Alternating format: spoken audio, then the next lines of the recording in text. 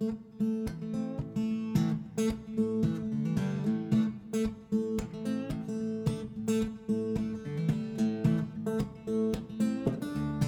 WHQR Public Media in Wilmington, North Carolina, this is Coastline.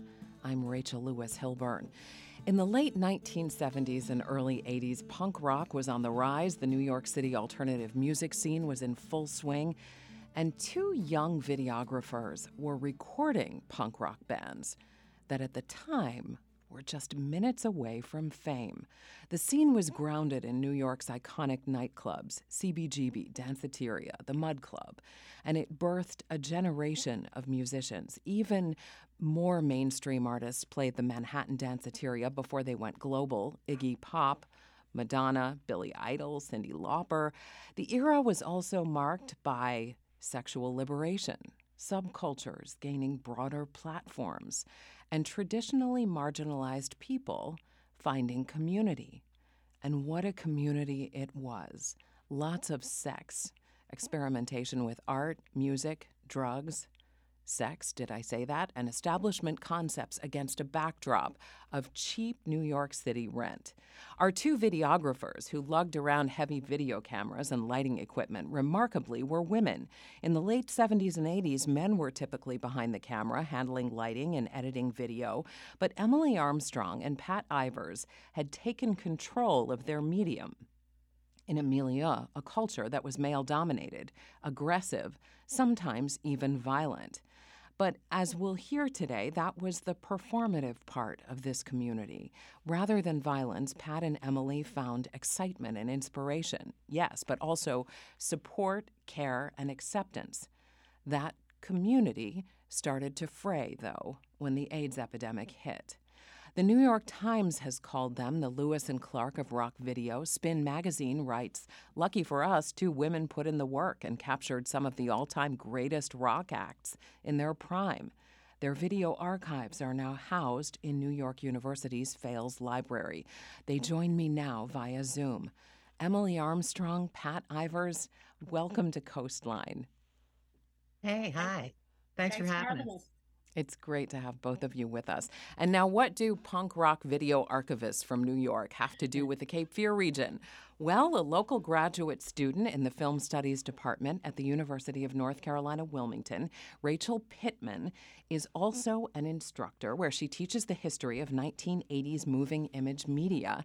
She joins me now in the studio. Rachel Pittman, welcome to the program. Thanks for having me. It's great to have you here. Emily and Pat, let's start first with the significance of this music for you. Why were you drawn to this scene in the first place? Well, it was about 2 blocks from my house, which was a real plus.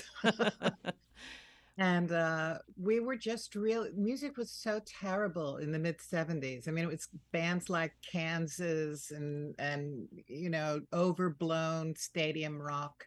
And if you had, we in our younger days in high school, I could go see the Rolling Stones in not super big stadiums. Just you could see great live music. And that seemed to have gone away for me. So when CBGB's opened and I started going there, I was seeing incredible live music and a totally different sound. And I was completely swept up by it. And what were you doing for work at the time, Pat? Oh, Emily and I were both working at the same place. We were working at the Public Access Department of Manhattan Cable Television. And that's where we had access to equipment. Emily, why don't you explain what we used to do? Well, this was one of the first cable TV channels. Cable was brand new in America at the time. And they required the cable company to have something called public access so people could use these channels. They purchased at that time the brand new portable video equipment that had just come out, Portapacks they were called. It was videotape. They were not even in cassettes or anything. So Pat worked in production, and we would get like the community people in and train them, Boy Scouts, churches, all kinds of people, to use the video equipment to make their programs. And at night, when we left work, we had the keys to the building, and a sympathetic group of people who ran the transmission at night. So we would just sneak the equipment out. We take it to CB's, shoot bands, and then pack it up at like 3 o'clock in the morning, bring it back to Manhattan Cable, and then we would go back to work the next day. You know, when you're young, you have a lot of stamina. For those who really don't know the punk band scene or that genre and might be doing well to identify the Dead Kennedys or Sex Pistols, and that's about it. Right. Help us understand what this genre is and how it emerged. But before we do that, let's just play a little clip from the band Bad Brains, and then.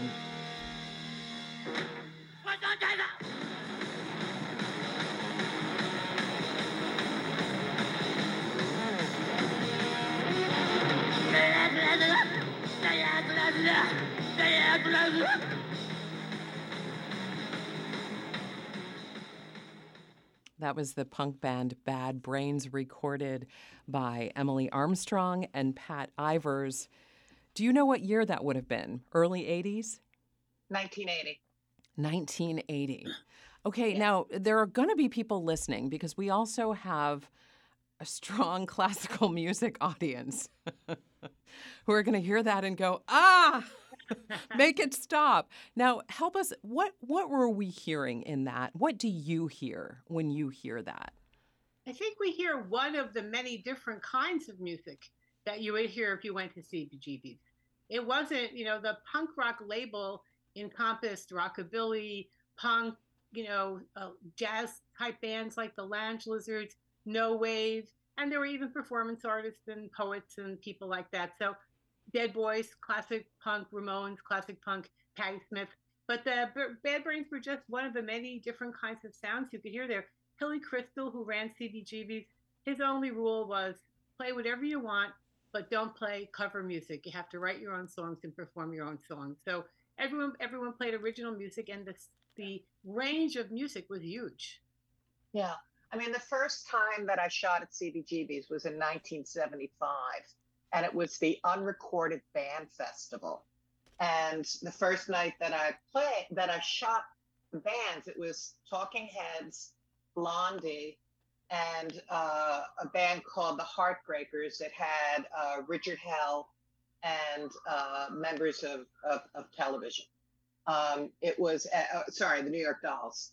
And so it was, the music was far more diverse than what you just heard, which was sort of, they were the sons of the Sex Pistols, and they were English, and they pretty much played one kind of music, which is this very hardcore, very fast, kind of strident, and often very political punk music. But American punk was actually different and more diverse, more melodic, more experimental. Rachel Pittman, you are working on your master thesis at UNCW. You're also an instructor in the film studies department. When you happened upon the work of Emily Armstrong and Pat Ivers, what struck you as extraordinary about it and significant, and why are you including this? I think that first I was struck by the size of Emily and Pat's archive. Mm-hmm. So when I read about their archive at Fales Library and I did some research into it, I was struck by how many hours of footage there was in the archive. I also was struck by these two women videographers who seemed to be punks themselves, documenting their own subculture in a sense. It seemed interesting to me, and it seemed to speak to the portability and the accessibility of videotape as a medium. Sometimes I feel that videotape speaks to the iPhone today. Like it was more portable than maybe some cameras or some mediums that came before it. So I think that when I encountered Emily and Pat's story and their archive and their work, I was inspired by the fact that they had worked so hard and so diligently and so meticulously to document something that was ephemeral and not often looked at as well documented. I think that sometimes punk can be seen as a brief flash in the pan, or something that's dead now, and so we don't have great records of it. But Emily and Pat, I think, prove the contrary is true. Yeah, and that is an interesting element of this genre, is sort of how short this era was, and perhaps other musical genres have comparable lifetimes. I don't know, but Emily Armstrong, what were some of the factors that contributed to this sort of fleeting kind of moment? Well, New York City was in a very bad financial state. And I think there was access to very, very cheap apartments. My first apartment was $66 a month, and I had a roommate. So bands could come, they could rent cheap lofts, they could practice. And the economy I think a bad economy often produces great art. And that's really what happened. So at CB's, it was a real DIY kind of place, do it yourself. And everybody did something. I mean, you could be a musician, you could be a videographer like Pat and I, although there were not very many of us. You could be a filmmaker, you could put out a fanzine, and a lot of fashion came out of it, a lot of poetry. And it was a very fertile, creative sort of world, small world. And it created a lot of great artists, people like, Keith Haring and David Wojnarowicz, Zoe Leonard. They came all out of that scene, really. I think it had a lot to do with the economy. There was not a lot of pressure to have a really high-paying job because they didn't exist. You're listening to Coastline. Videographers Emily Armstrong and Pat Ivers are with us, along with UNCW Film Studies instructor Rachel Pittman. We'll be back in a moment. I'm Rachel Lewis Hilburn for Coastline. Stay with us.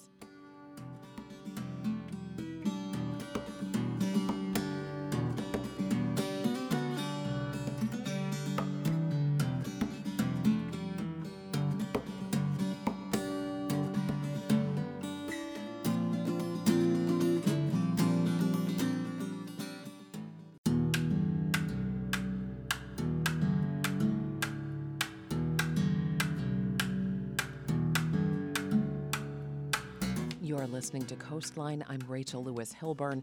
In the late 1970s and early 80s, punk rock was having its first real moment. Clubs like CBGB, Danceteria, and the Mud Club were the gathering places and performance spaces for the artists.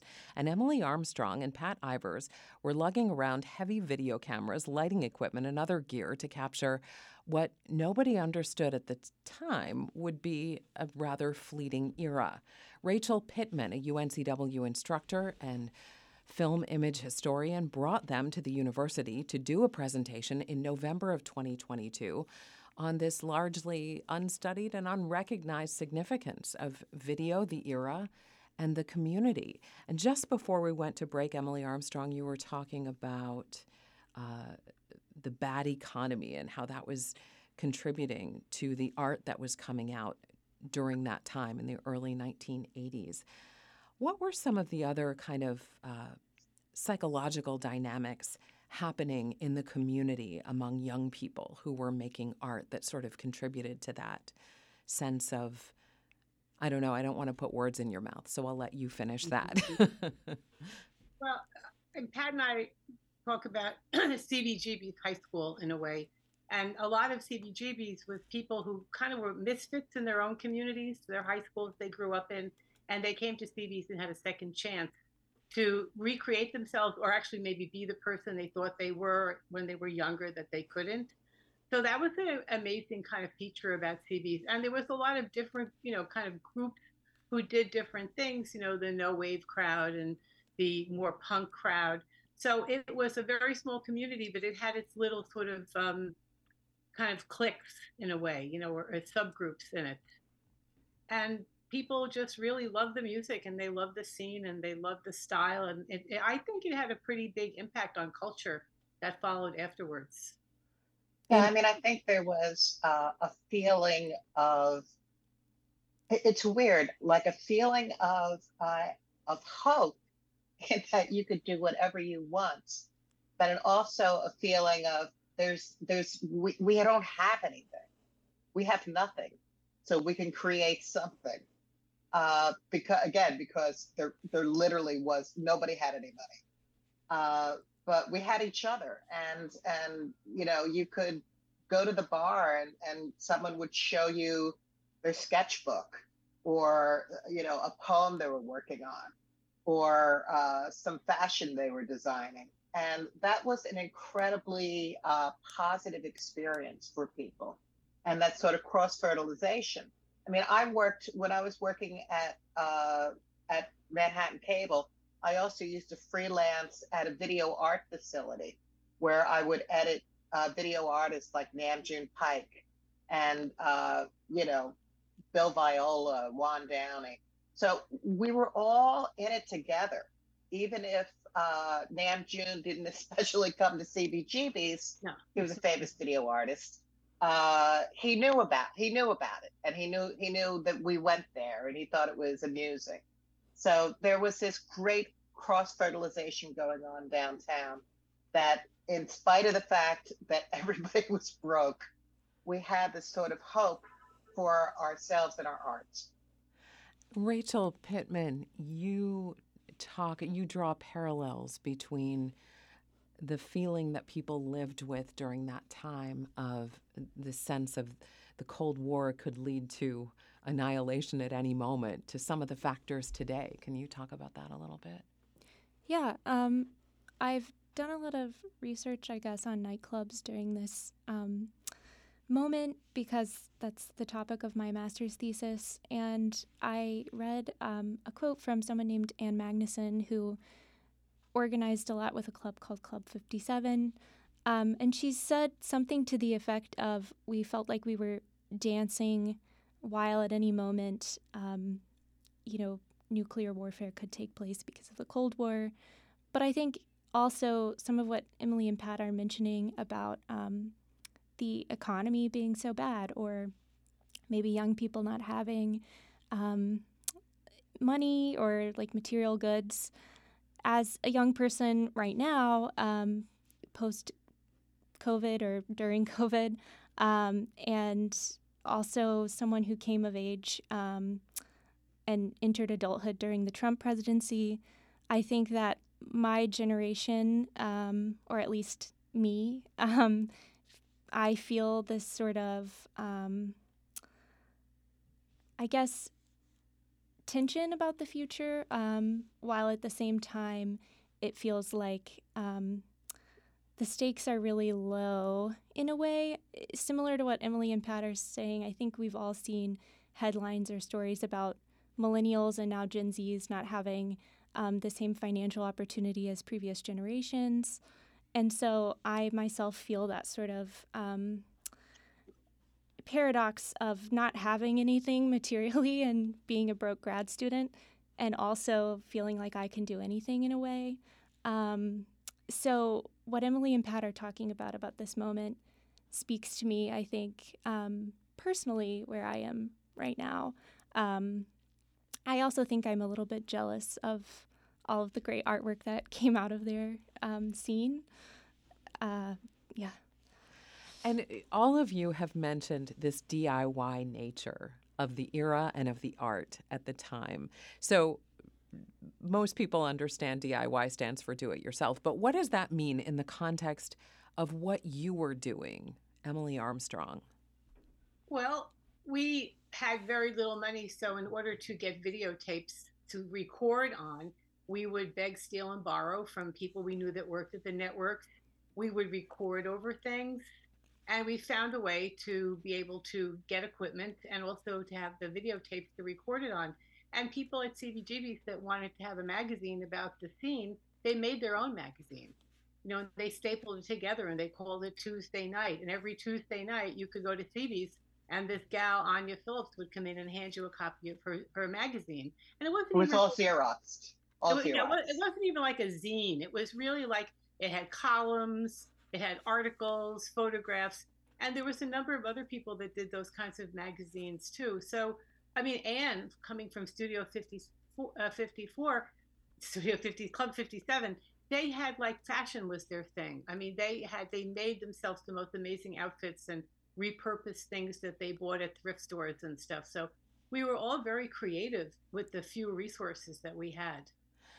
Pat Ivers, given that you were women and it was really unusual for women to be behind the camera, and oh, wait a minute, that's still true today. But back then, how did you find the audacity to do what you were doing? Did you ever, I mean, did it ever occur to you that I think my mother always instilled in me the idea that I could do anything I wanted.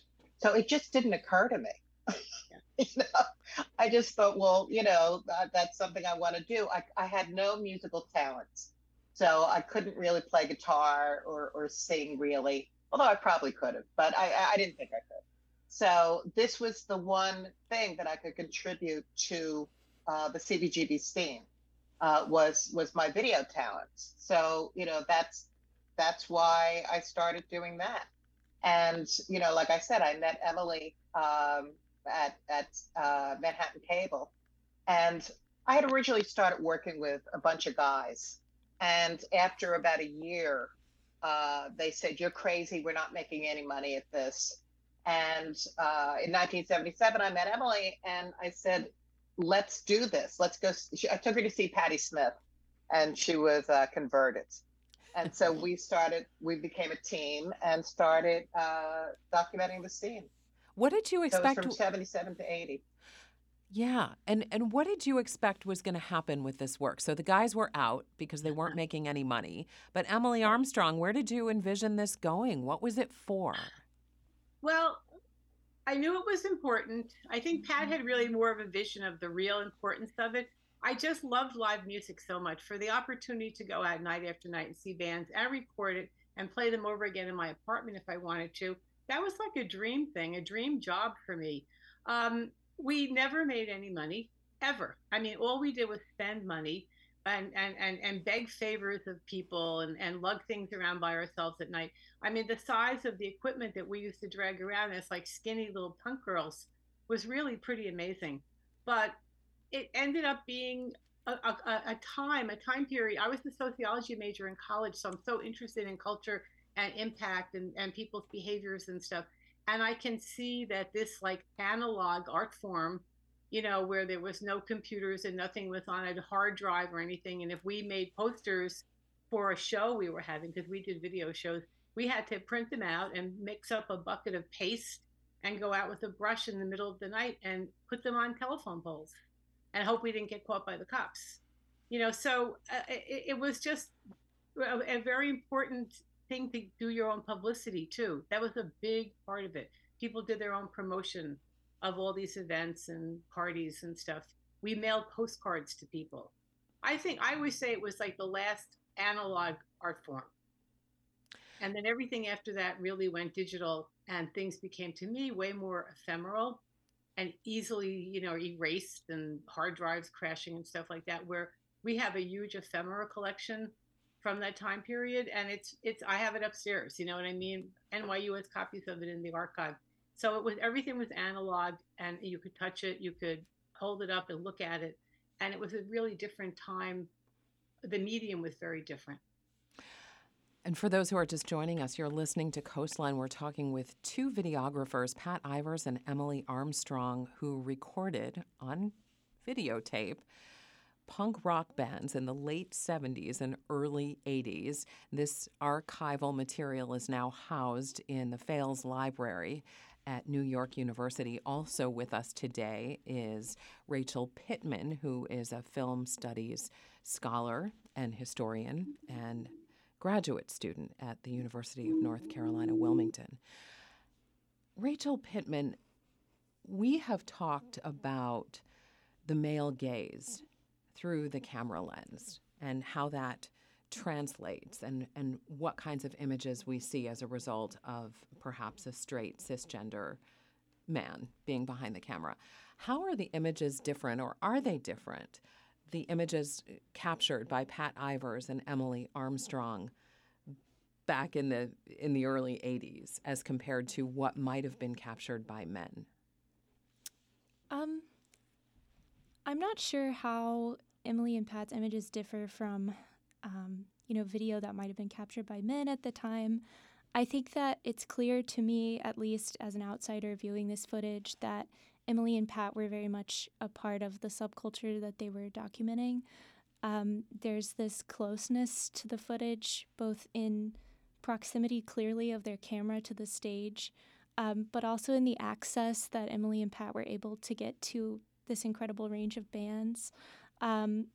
There's a closeness there that's indicated by their archive, a closeness to their material.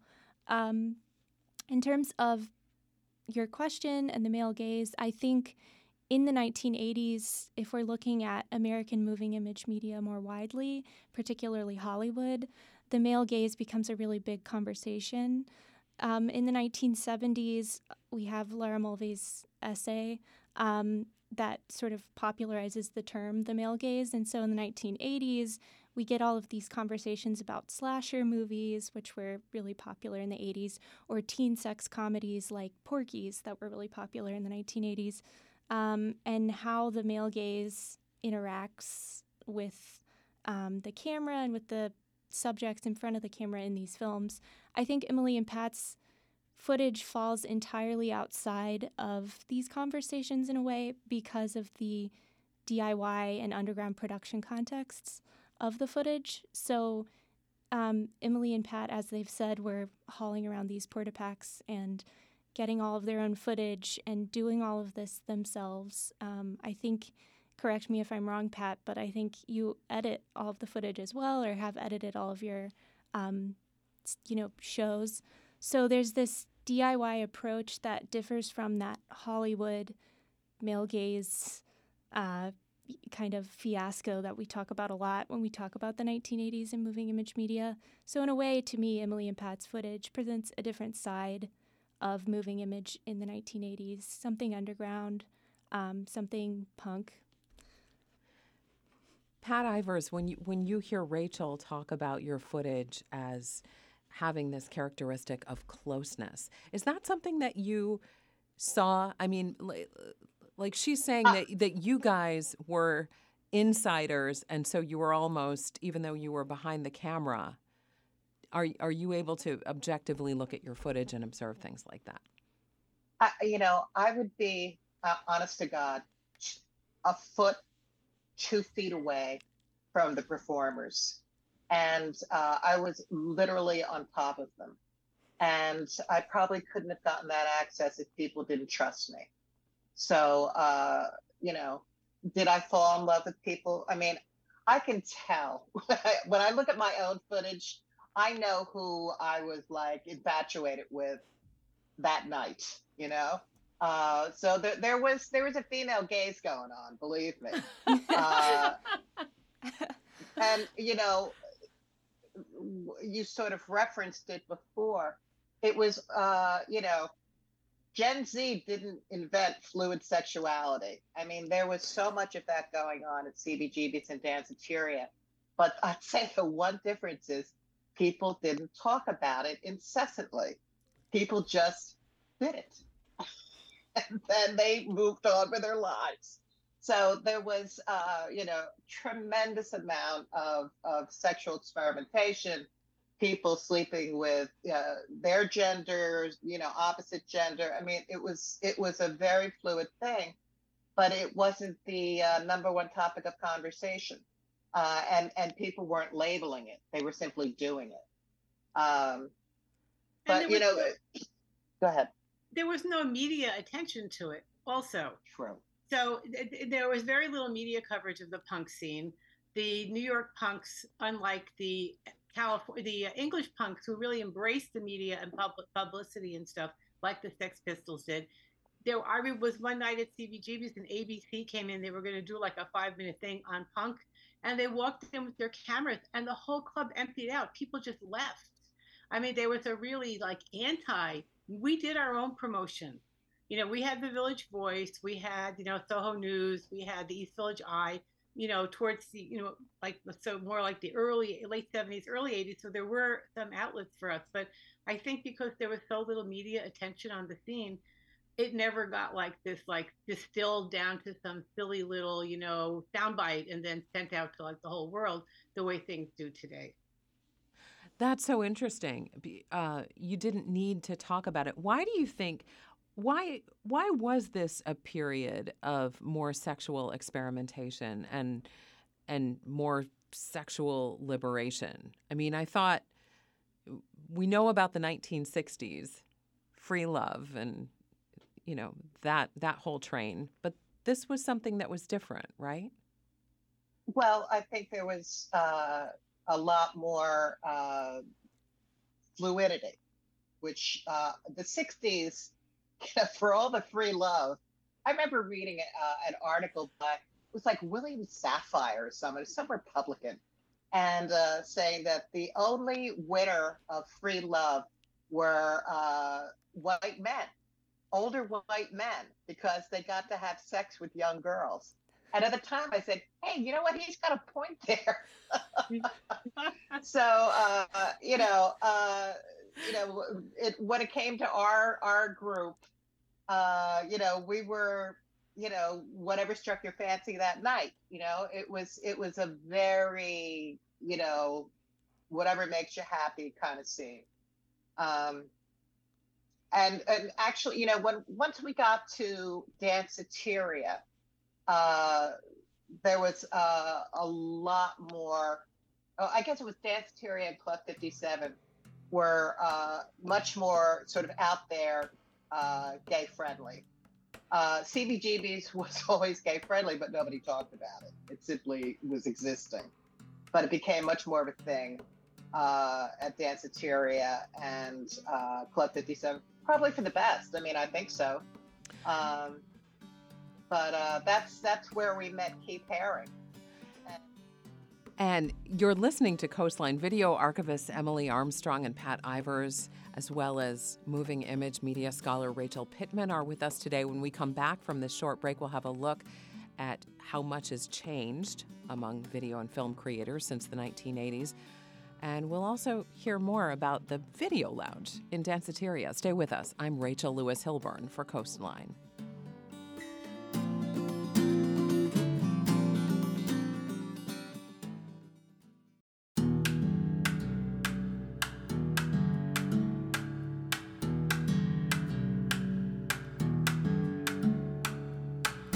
You're listening to Coastline. I'm Rachel Lewis Hilburn.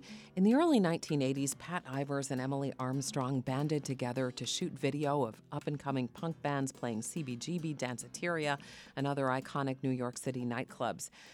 They're aptly described as renegades for a few reasons. They were women dragging around heavy gear and handling the technology usually used by men. They were recording a musical genre that was also male-dominated and which, on the face of it, could sometimes sound aggressive with violent imagery. They are with me today, along with UNCW graduate student, instructor, and film scholar Rachel Pittman. Now, just before we went to break, we were talking about the feeling of sexual liberation among folks in your community, that artistic New York City community at the time. And you were talking about how there wasn't a lot of talking about the experimentation and fluidity in terms of sexuality and gender. And Pat Ivers, you said that the first trans musical star who emerged in this? Yeah, there was this great woman named Jane County. And she was originally Wayne County, and she had a band.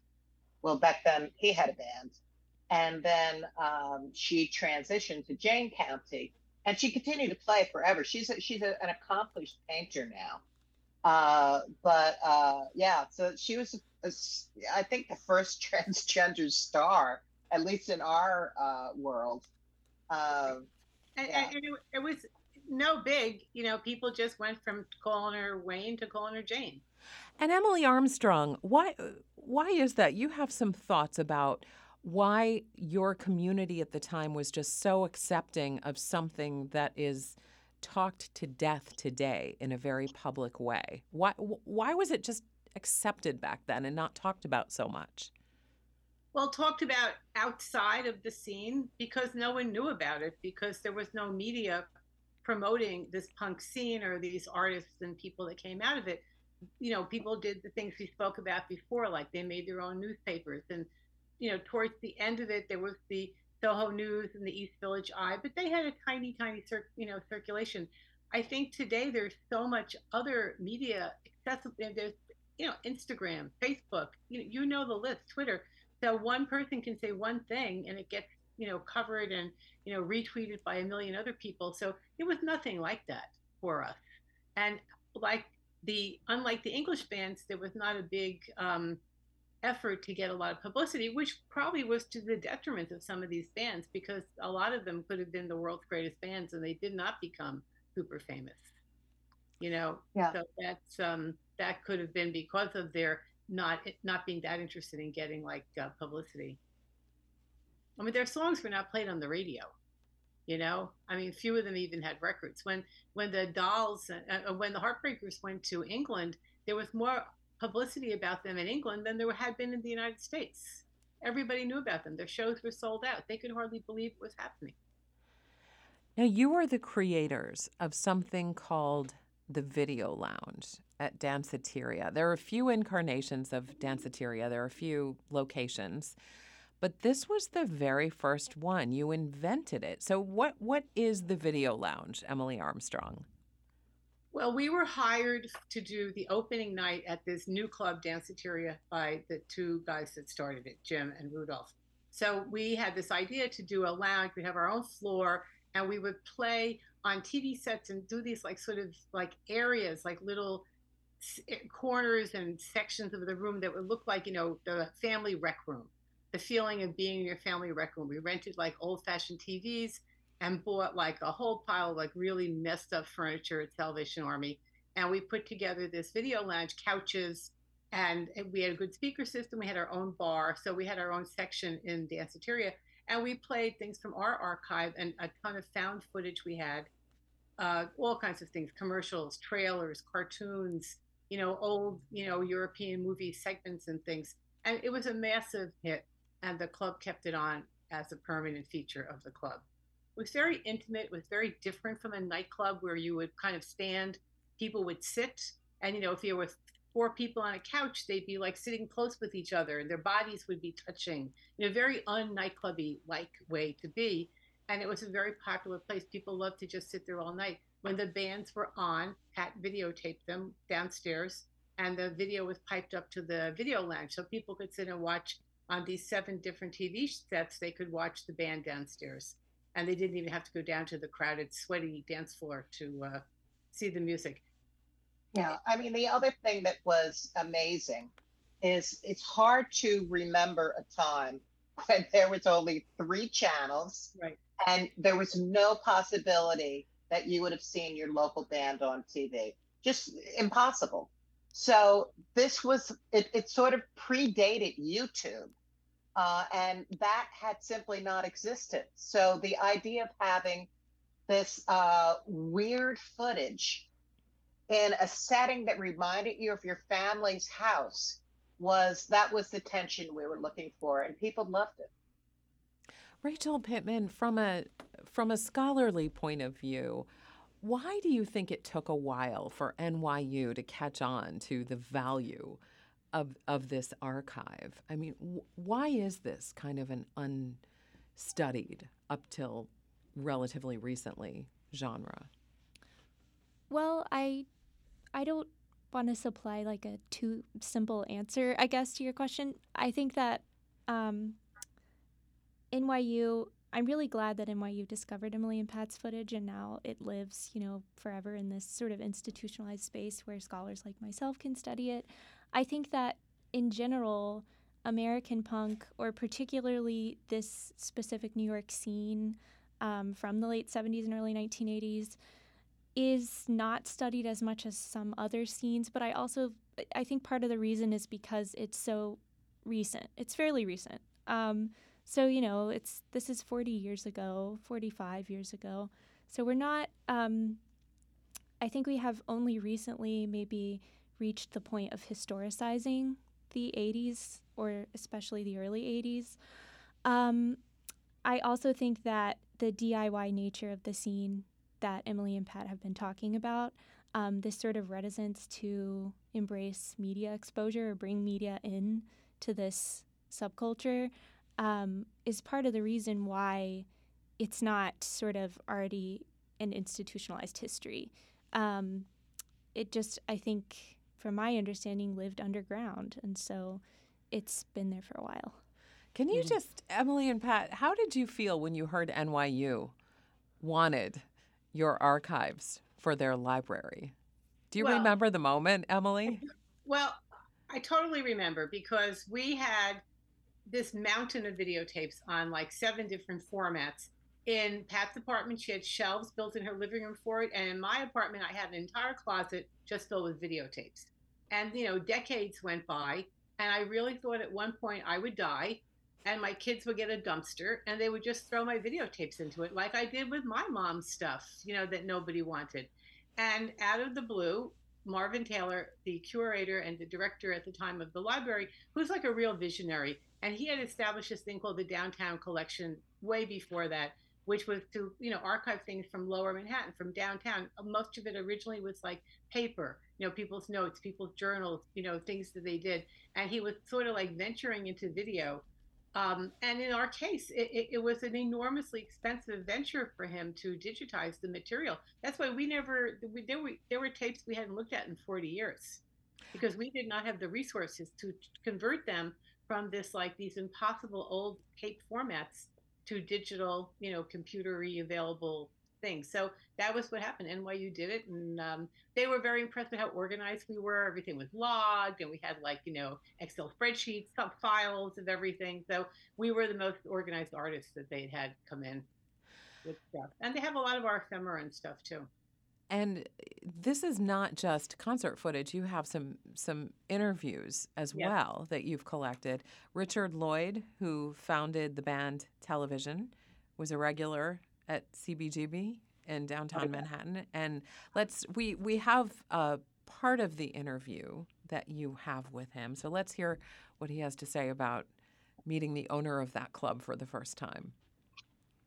We had been talking about trying to find someplace to play more consistently than once every 3 months. We thought we'll never build a following unless we woodshed in our own place. So everybody will go out and we'll look for some sort of dive where we can go in and sort of muscle our way to be, top dog, where we can actually build a following. So one day Tom came to rehearsal and he said, I saw a guy putting up an awning and I think it's a bar that's going to have live music. Would somebody come with me? And I said, fine, I'll go. And the next day we went and literally that was Hilly was up putting up his awning of CBGB's Unfug. And we asked him what he was going to do with the place. And he said, it's going to be a bar with live music. We said, what kind of music are you going to have? And we had this conversation. He said, country, bluegrass, and blues. And we were desperate, so we said, well, we play some of that. Richard Lloyd, who founded the band Television, they became regulars at CBGB in downtown Manhattan. That was his description of meeting the owner of it for the first time. Pat Ivers, who was the band Television for people who aren't familiar? Oh, they were the first band I ever saw from the scene in 1974. I saw them at Max's playing on a double bill with Patti Smith. And Emily and I used to live, before we met, we lived on East 10th Street between 1st and 2nd. And I lived on one end, Emily lived on the other end, and Patti Smith lived in the middle. And we used to see her all the time sitting on her stoop. And I knew who she was. She was already, a famous poet. But, she was a little on the scary side at the time. And, so I was very smitten with the idea of seeing her play rock and roll. And so I saw her and Television play at Max's. And then they did a month at CBGB's. And that really sort of consolidated the club as a place for new music. Yeah, what did the AIDS epidemic do to this kind of era, the culture, the community, the era? Emily Armstrong? Well, we lost a lot of close friends early on, and people that got AIDS early on died horrible deaths because there were no medication for it. They called it gay cancer in the beginning, and that was like a real nexus of a creative community. So to lose so many people who had such amazing futures ahead of them was really heartbreaking, and to see people go in such horrible ways. So it was really a bummer. I mean, not to sound trite, but it changed a lot people's heads. There was a certain amount of depression, I think, about it, and it just got worse and worse until they figured some way out to treat it. But the city had got, there were like on-premises sex clubs. There were amazing gay clubs like the Anvil that had DJs and dancing upstairs, and I never girls couldn't go downstairs. But there was a lot of activity downstairs, and people would say, "I saw your friend last night. He was on the rack, on the Anvil." But it caught up with people, and then it was a certain amount of intravenous drug use, and I think some people crossed over into the AIDS with that. But it was a terrible time. It was a terrible plague. Pat Ivers, what do you remember about starting to realize the breadth of AIDS in the community? I was on the beach with my friend who was the assistant manager at Danceteria, and he was reading an article in the New York Times about gay cancer, and I said, "Oh, you don't have gay cancer. That's ridiculous. You're so neurotic." And of course, he was the first person that I knew who had AIDS, and it just tears your heart out. Of all of the boys that we worked with at Danceteria, well over, I'd say, 70% of them passed from AIDS. Yeah, definitely. And I mean, talk about the best and the brightest. Keith Haring. We said before, David Wojnarowicz, who he just had a big show at the Whitney a couple of years ago. These were just brilliant people, and they were just cut down before they were even 40. It's just, impossible to ever feel good about. But, I'm just glad that they found ways of dealing with it now. But it was just a terrible, you hated to read the paper. Yeah. Because you never knew who was going to show up in it. Yeah. Rachel Pittman, it's a very different thing, but the COVID-19 pandemic affected your sense of community and kind of reinforced how important community is to you in your generation. How does that make you want to build community now? I think that the COVID-19 pandemic affected people, really wide swaths of people, like everyone on Earth, whether they acknowledge it or not. And I think that for me, I was in my 20s, and I previously had been pretty involved in, the underground art scene where I went to college, where I went to undergrad. And then things just kind of stopped and came to a halt in 2020. So, I used to work for a really great film festival I really believed in, and now the film festival doesn't exist anymore because it stopped due to COVID, and then, funding matters happen and it never really gets started back up. So I think that COVID-19 was an eye-opener for a lot of people, and I'm not unique in it being an eye-opener for me, but I definitely want to build community back after COVID, and Emily and Pat's story, I think, inspires me in a way. Yeah. And that is this edition of Coastline. Pat Ivers, Emily Armstrong, and Rachel Pittman, thank you all so much for being with us today. Thank you for having us. Good questions. Thank you. Coastline's technical director is Ken Campbell. Jonathan Furnell engineered this episode. Coastline is a production of WHQR Public Media. Continue the conversation with us on Facebook. Find us at WHQR's Coastline hosted by, or just send an email to coastline@whqr.org. You can find the episode along with resources at WHQR.org or wherever you get your podcasts. I'm Rachel Lewis Hilburn for Coastline.